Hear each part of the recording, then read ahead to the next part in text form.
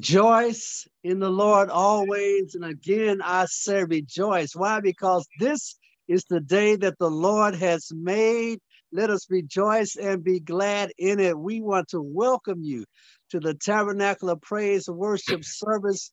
We know that we're going to have a blessed day today as we worship him in spirit and in truth. We want to welcome you from wherever you're watching today. We just want to meet you and greet you. Just say happy Sabbath. Just let us know that you're watching.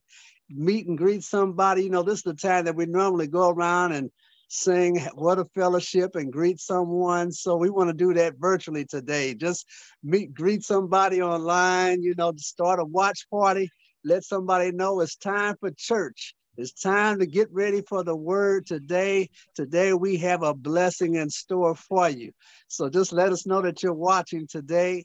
You know, we are living in some serious times. Every day we're looking at the news and there's some headlines every day that are pointing to the soon coming of Christ. We're going to go through some rough times, folks.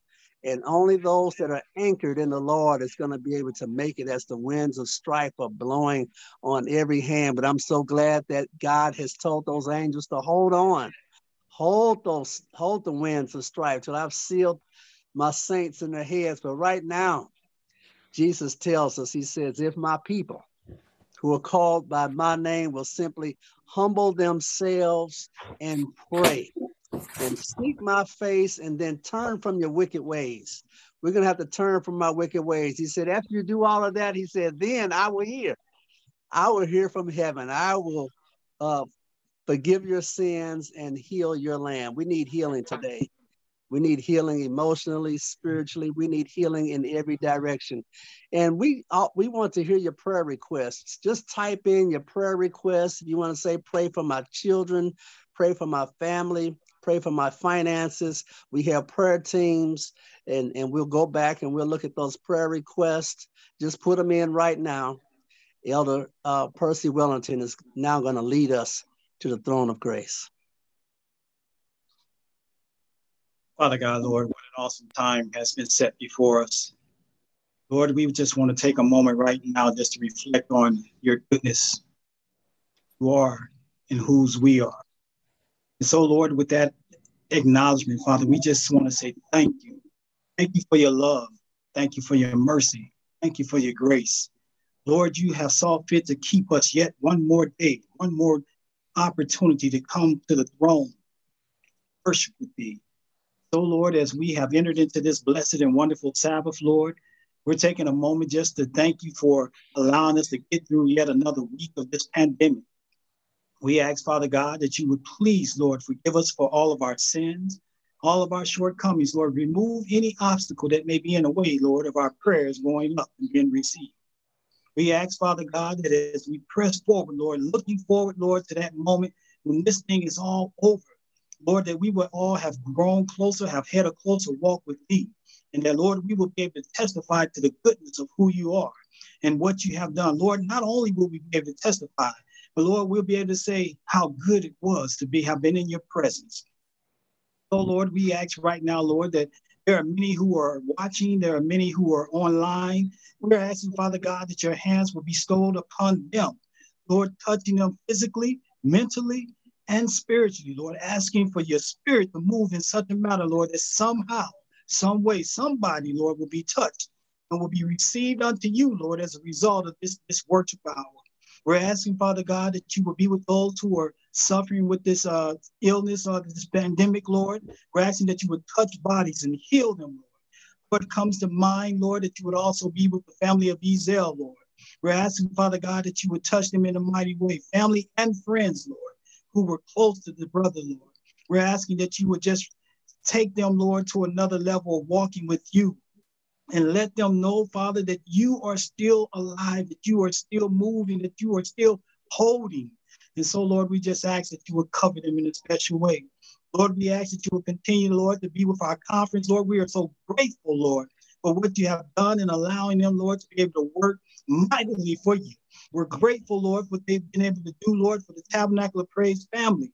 And so, Lord, even right now, as we contemplate the thought of what Elder Paris is going to say, Lord, we ask, Father God, that you would touch his heart.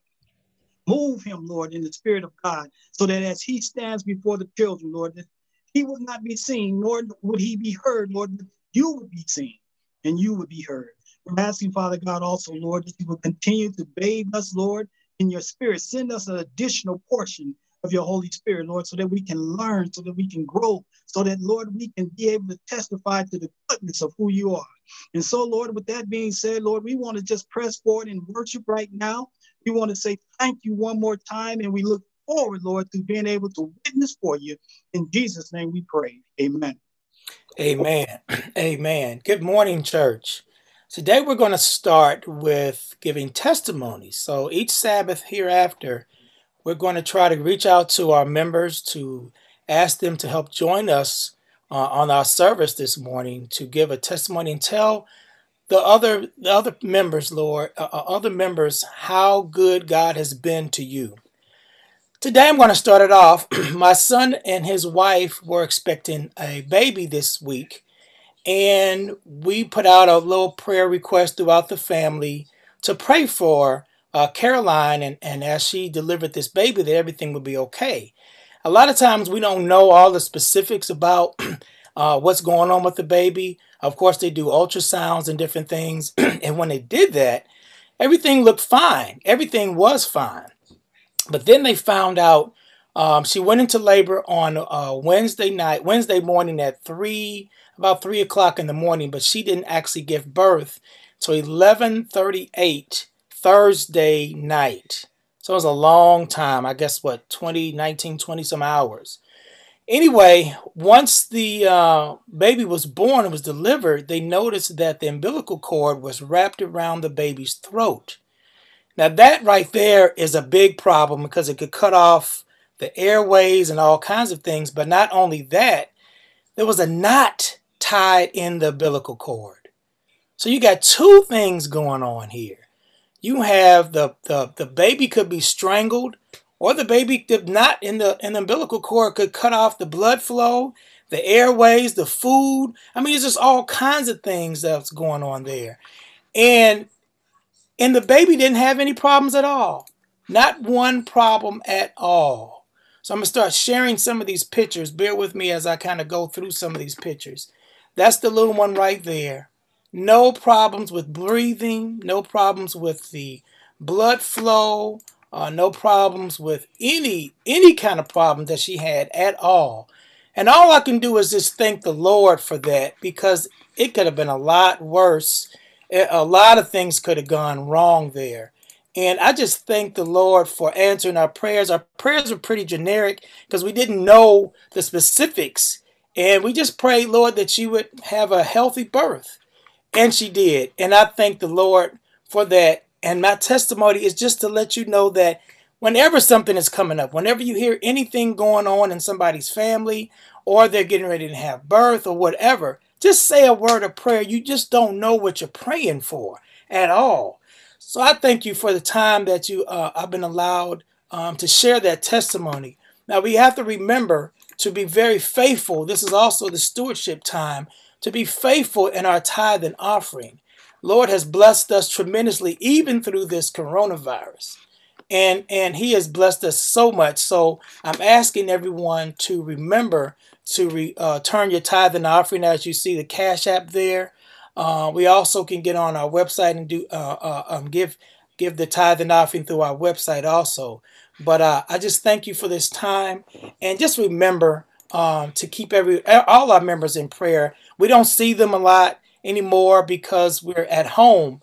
But put a little list together of all the people that you're used to talking to around this time. As Paul mentioned, we would go around and hug each other. We're not doing that now. So let's just remember to remember our friends and people we haven't seen in a while, just to pray for them. You have no idea what they're going through.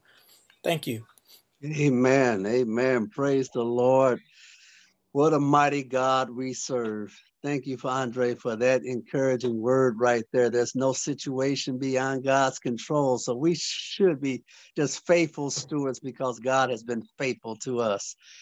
And speaking of faithfulness, in just a slight introduction, our pastor, Pastor Mark Paris, who has been faithful to this conference over 30 years.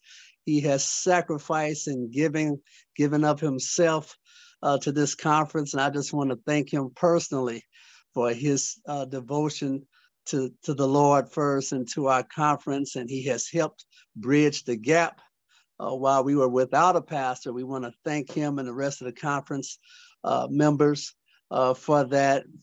And we know that Pastor Paris is going to continue to bring us a powerful word today. We want to just thank his wife, Kelly. And I know they're going to be celebrating anniversary at the end of the month. So we want to just say happy anniversary right now, and just pray that God's blessings will be upon you and your family as you continue to serve him. So after our special music given to us by Sister Beverly Stewart Anderson, the next voice you will hear will be that of Elder Mark Paris. Hear ye him. Sing along with me. I'm just going to sing a hymn this morning. Oh, how I love Jesus. What a testimony. There is a name I love to hear. I love to sing its word. It sounds like music in my ears. The sweetest name on earth. I'm singing out how I love Jesus. Oh, how I love Jesus. Oh, how I love Jesus. Because he first loved me. It tells me of a Savior's love who died to set me free. It tells me of his precious blood that shed us perfectly. That's why I'm singing out how I love Jesus. Oh, how I love Jesus. Oh, how I love Jesus. It's because he first loved me.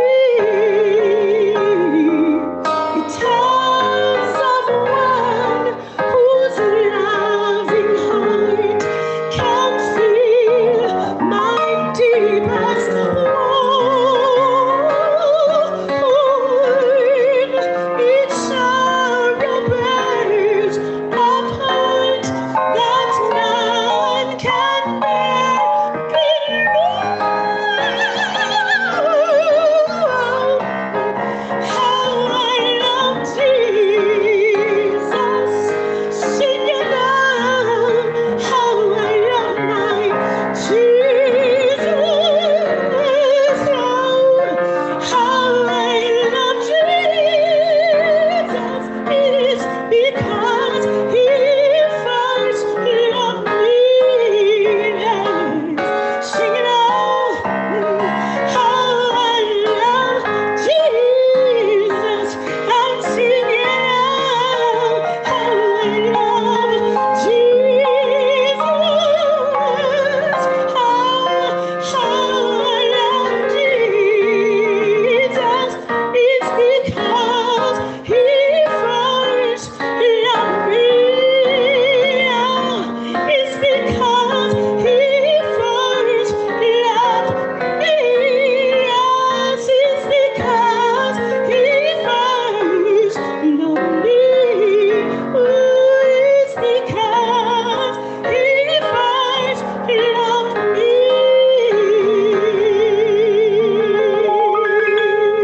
Amen. Praise the Lord. I'm so grateful that God has first loved us. So grateful for that song, Beverly. You sang that song. And I'm so grateful that God loved us first. God looks out for us, and God is good to us. Elder Paul Harris. I'm so thankful for your leadership in this church. I thank you for this invitation that you've given me to come and to speak at your church. And I'm asking that you'll continue to pray for us as we deliver this message today. I believe God has something for us to hear today as we preach his message. Let us pray. We're so thankful, Lord, for this opportunity just to preach your word. We're so grateful, Lord, that we have the opportunity to center stage Christ as we preach his word, as we begin to allow others to know that this Jesus Christ is the one who can save us, the one who can transform us, the one who can change us, and we depend on him. We thank you, Lord, for hearing our prayer in Jesus' name and for his sake. Amen. I like to read the text out of Genesis chapter 22, verses 1 through 6. I'm always excited about the Bible, about the way God gives us stories so that we can understand how to walk through life. This story comes from Genesis 22, 1 through 6. And it says, sometime later, God tested Abraham and he said to him, Abraham, here I am, he replied. And God said, take your son, your only son, whom you love, Isaac, and go to the region of Moriah. Sacrifice him there as a burnt offering on the mountain I will show you. Early the next morning, Abraham got up, loaded his donkey. He took with him 2 of his servants and his son Isaac. Where he had cut enough wood for the burnt offering, he set out for the place God had told him about. On the 3rd day, Abraham looked up and saw the place in the distance. He said to his servants, stay here with the donkey while I go and I lay the boy over on the altar. We will worship and then we will come back. I want you to notice that. And then we will come back. Well, how are you going to put someone on the altar, burn him, and then we will come back? It should have been, and then he will come back. But in reality, that's exactly what happened. Then we will come back. Abraham took the wood for the burnt offering and placed it on his son Isaac, and he himself carried the fire and the knife. As the 2 of them went on together, Isaac spoke up and said to his father, Abraham, father, and he said, here I am, my son. He said, behold, the fire and the wood, but where is the lamb for burnt sacrifice, for burnt offering? Abraham said, God will provide he himself the lamb as the burnt offering. So they went both of them together. Went both of them together. Praise the Lord. Let's pray. We're so thankful, Lord, for this opportunity again, just to hear your word. We want you to pull out the points that we need to understand from this lesson so that we too can understand how to follow Christ better, how to be just like him. And so we ask, Lord, that you'll pull out those lessons and teach them to us, we pray. In Jesus' name and for his sake, amen. First point is, you can trust God when you can't trace him. You can trust God when you can't trace him. Or you can trust God even when you don't really know what's going on, when you don't have an answer, when you don't know what direction to go in. You can still trust God because God knows exactly what's going on. Abraham has some dysfunctional flaws, as all of us do. Abraham had accepted without question the promise of a son. Abraham was anxious to see the fruition of the promised birth of his son. But Abraham would have to wait for God to fulfill his request in his way and in his time. And this is what usually messes us up, is not believing nor trusting in God's way nor in God's time. If it doesn't seem as if it's going the way we think it should go, then we have problems. Then we stress out. But in this case, Abraham needed to trust God. Why does God create a waiting period before he allows a miracle? The trying test of realizing the birth of a son to test and to expand the faith and trust of Abraham. Abraham's faith needed to be trusted, even though he was considered the person of faith. He at this time was still struggling with faith. and even failed the test, as it were. Sarah assumed that she could not conceive a child at her old age. Sarah, because she did not trust God, suggested a human plan to fulfill God's plan. And one thing I know is whenever we try to do what only God can do, we're going to mess up. There's going to be catastrophe. There's going to be some real issues because we don't trust that God knows what he's doing. And Abraham, even though he was a faithful servant, did not trust what God was going to do. In fact, sometimes we pull stuff back into our own hands, and that's why we mess it up. The lesson we should learn is that we should never help God. God doesn't need our help. We need his. And that God will not deviate from ethical practices to get from point A to point B. Anytime we see someone or some entity straying away from the straight and authentic path just to create a so-called success somewhere down the line, the consequences of your practice will affect us negatively. We must trust God. If a politician wins nominations without following spiritual core values, the politician will reap a whirlwind. I may not be immediately seeing what's happening or how God's going to make it work, but I ought to trust that God knows what he's doing. I ought not do any trickery to make sure that what I think needs to happen for me will happen for me. Point two, you don't have to Negro rig it. You don't have to Negro rig it. If we trust what God's going to do, trusting that God can do what he says he can do, I don't need to rig it. I don't need to put my own mind into it, my own hands into it. I should not do it my own way because I think this is the only way to do it. I ought to do it the way God wants me to do it. I can see Sarah's suggestion. She had an effective plan, it seemed.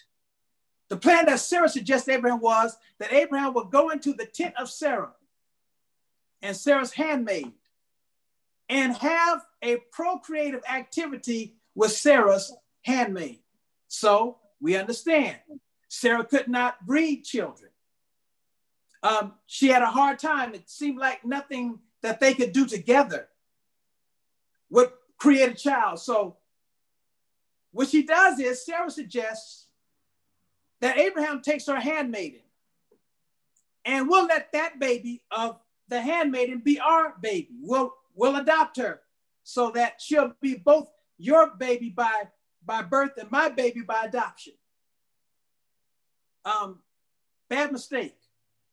Anytime I think that I can find a way to do something that's out of the realm of ethics, I'm not following or believing or trusting in God. Polygamy, though it had become so widespread at that time, was still regarded as sin. But it was no less a violation of the law of God. What is difficult is that the aftermath of polygamy. I mean, it sounded like a good idea. It assumed to be a good idea. But in the end, it wasn't a good idea. In fact, actually, she should have never done it. Actually, her husband should have never suggested that she do it as she asked to do it. We're sometimes flattered with the honor, as it were. Abraham's wife began to think, when I'm talking about Abraham's wife, I'm talking about his second wife. Abraham's second wife, which would be the mother of the child, began to think that she was better than Sarah. She thought, look, you can't breed a baby, but I can. And she began to become haughty. It seemed like there was some concerns here, though it was Sarah's earnest entry that had talked to Hagar to be the child, to be the one who would have the child. She now reproached him, her husband, and said, "This is your fault." Okay, so she suggests, the mistress, that what you do his wife said, you take my mistress and you make a child from her. But after Abraham did what she said, then she was mad at him. Sometimes it doesn't make sense how we put ourselves in situations and then we blame somebody else for it. If we have put ourselves in that situation, we should take responsibility for that situation. But this was a situation that was a bit knotted, as it were. There's a lot of issues here because now Hagar, who's not the wife of Abraham, becomes not only the wife, but she also becomes the person who gives this family a child. Maybe you don't understand all the dynamics, see, because the dynamics are now that the one who has the child thinks she's better than the one who is his wife. It's convoluted. It's messed up now. There are a lot of issues that are at hand now. It's messing up the dynamics of the family. There's no question that it should not have been done. Sometimes we do stuff that should never be done. And when we do it, we feel the consequences of it. What we ought to do is trust God. What we ought to do is know that God's going to work it out the way he's going to work it out. But he's not going to work it out by going a roundabout way and making it more of a mess than of a message. God knows how to work it out. And if we would let God work it out, sometimes we need to learn how to step back. This isn't just talking here to me, to Abraham and his wife and the one who became the maiden. This is talking to me. That at times we don't trust God to do what he has to do. So we think we have to help God do it. That's how we get in a mess. We think we have to help God come to some consensus, be able to do it in a way that it works out. But God can do it in a way that works out. But when we try to take it, we always mess it up. The consequences were grave. Because of this situation, finally, Sarah was jealous of the fact that now this maiden who did all my work in the house gets more attention than I do. And then she says, send my maiden away. Hagar is becoming haughty, and I want you to send her away. Well, she set this scenario up. It doesn't at times make sense to me how we try to fix stuff. But in reality, in this particular situation, God signed off on it.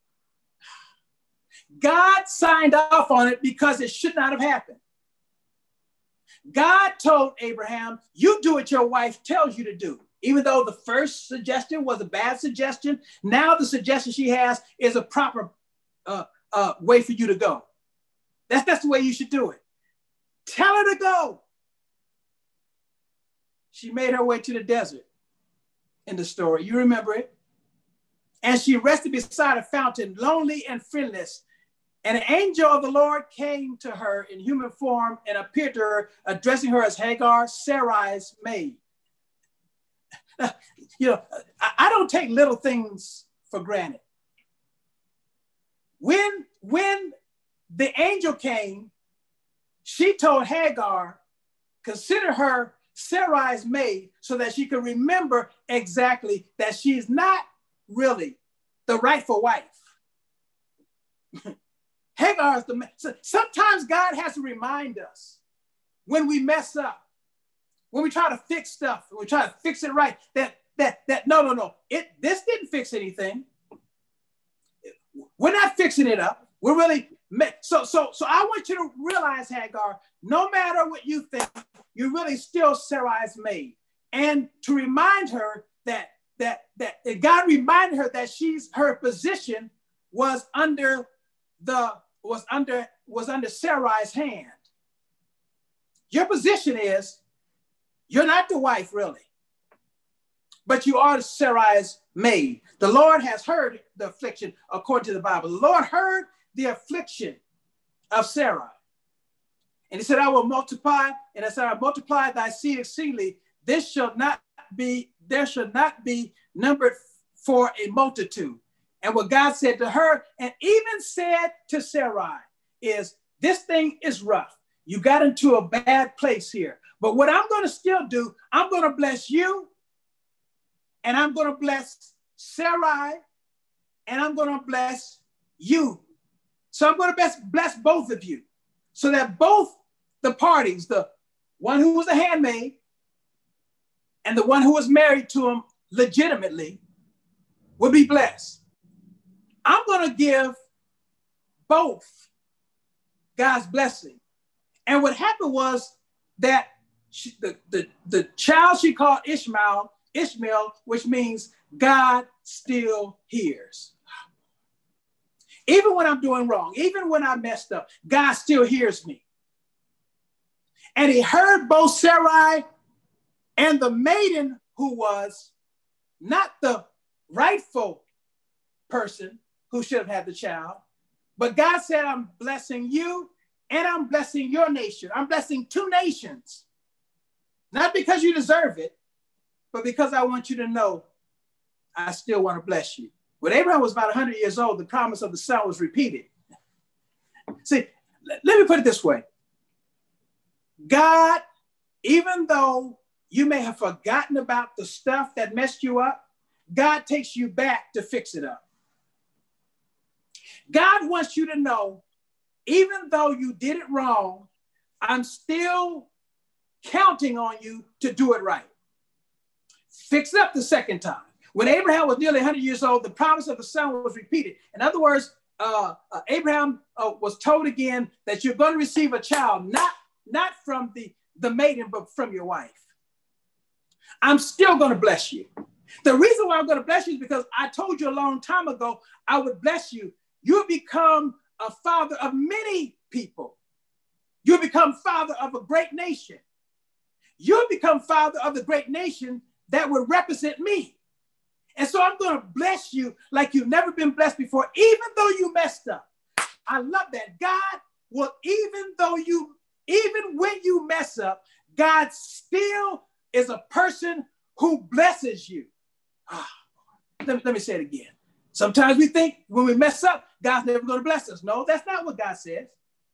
God's going to make sure we understood what we walked through. God's going to make sure he gives us an understanding of what we've done. But then God is going to bless us. But Abraham did not yet understand the promise. Even now, God did not understand the promise. I'm sorry. Abraham didn't understand the promise. And he did not understand what God was going to do for him. But in the promise, he says, he turns to Ishmael. And with the promise, Abraham still doesn't believe. And believe that God's going to use Ishmael, clinging to the belief that through him, God's gracious purpose was to be accomplished. But that's not the way God was going to accomplish it. God knew how he was going to accomplish it. Can I say this? We need to stop helping God. God needs to help us. We need to stop trying to make it so that God does something that we think he should do. We should stop helping God. We should stop giving God hints. We should allow God to do what he's going to do. Finally, one day, there's the birth of Isaac. After a long life of waiting, the fulfillment of their dearest hopes filled the tent of Abraham and Sarah with gladness. May not come when you want him, but he's right on time. And so he gave them the child. He also became an inheritor of finances. He became rich. He became a father of nations. But here's the point I really want to get to.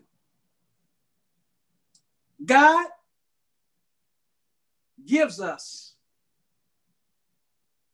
and he gave his wife what she wanted. The problem we have is we're sometimes too impatient to wait. But believe me, God will do what he says he will do. God promised to give them a son. They didn't believe that, so they tried to make it themselves, do it their own way, want to use their own platform. But what God teaches us in this lesson is, I will give you what I say I will give you, but I may not give it at the time you think I should give it to you. But what I'm really trying to do in the process is have you trust me. You don't see it, you can't feel it. I want you to learn how to live by faith. And faith does not live by sight. Faith lives by a understanding that I trust Jesus. So the Lord, through a holy angel, directed him to grant Sarah her desire. His love for Ishmael or Hagar ought not to stand in the way, for only this could restore the happiness. Now Sarah has a child. Hagar is jealous. Now, this would have never happened had they done it right. I just want a lot of stuff that happens to us that causes confusion in our homes and in our lives because we don't wait on God. But God didn't do. God gave them when God gave her a son, Sarah. Hagar had to go because Hagar was trouble. Hagar wanted to still be felt as if she was the first one. God wanted to be known, no, that I'm not you. I'm not going through her. I'm not going through Hagar. I'm going through Sarah. An angel gave them a promise that they would have a child. And that if Abraham obeyed the word, even though sometimes it was with keen suffering. Now, let me be clear here, and I want to use this as I close. God wanted to make sure, take it back just a bit. God just wanted to make sure that Sarah could have the benefit of what she wanted. What Sarah wanted was to make sure that Hagar would leave. Saddest thing, hardest thing to do. But again, it wouldn't be the hardest thing to do if we would not have put ourselves in that situation. So what God does is he tells Abraham that Sarai is your wife. And if Sarai wants Hagar and her son to go, Hagar and her son needs to go. Now remember, you set it up, Abraham. You let it happen. But now you got to be a person who fixes it and fixes it. Give your wife what she wants. Now that's almost a poignant lesson. Give your wife what she wants. Now I don't want to make sure. I want to make sure that everybody hearing me isn't saying what I'm saying, that you ought to give your wife everything she wants. All I'm saying is, if it's your wife, it should not be put against or pushed against another woman. Your wife ought to be the center of your joy. The other woman can go. And so the Lord, through a holy angel, directed him to grant Sarah's desire, which was that she wanted Ishmael and Hagar to go. Because God understood the family should be a family that is definitely one where there's a husband and a wife, and nobody else should have a way to be a part of that family. I'd like to close this with my last point, because this point helps us to understand the lessons God wants to teach us from this whole lesson. God wanted Abraham, as he took his own son. And in the last scenario, you remember, God told him to take his son to the mountain and to kill him. In the final analysis, God wants us to understand that when he took the child to the mountain to be sacrificed, it was an understanding of Jesus who went down the cross. If it had been difficult even for the angels to grasp the mystery of redemption. And so when God ends this story, what God wants to end this story with is having us understand the sacrifice of Jesus. He wanted Abraham to understand the sacrifice of Jesus. And really, it was the best scenario I could ever see. Because Abraham took his son, took him up to the mountain. The son said, I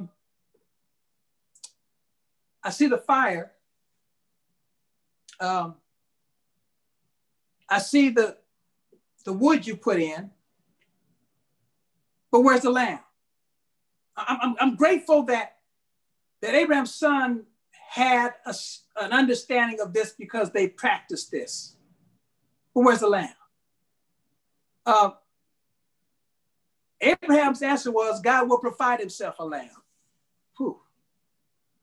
Because what God was trying to do was demonstrate, no matter how much mess we have been in, no matter how many times we have sinned, no matter how many times we strayed from God, the reality of it is that we don't pay the price. Come back.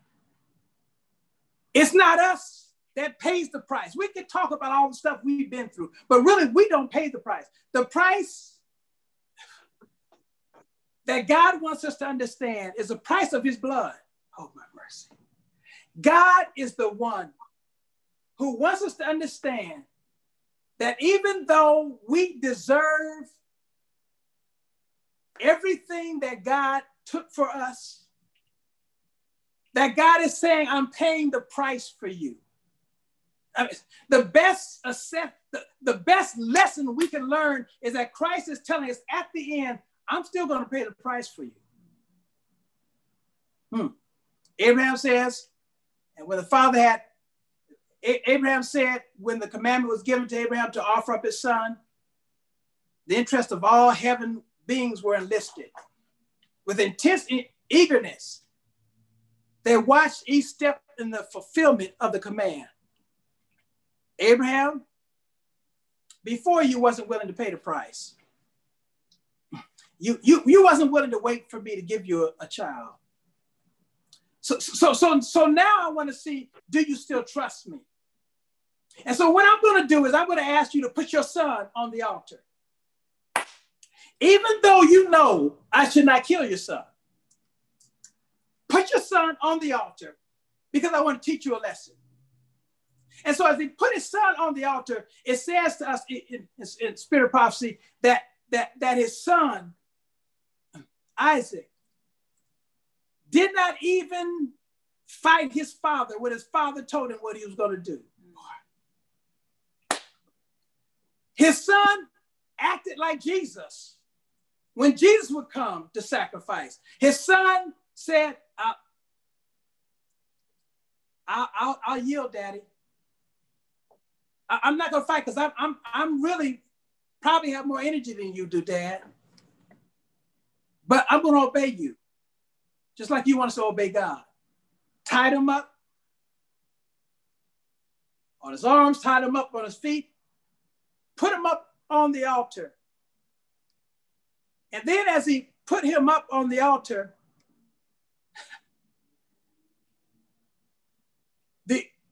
there was a voice from heaven. And it says, God will provide himself a lamb. Wow. When all is said and done, God gets to that last lesson.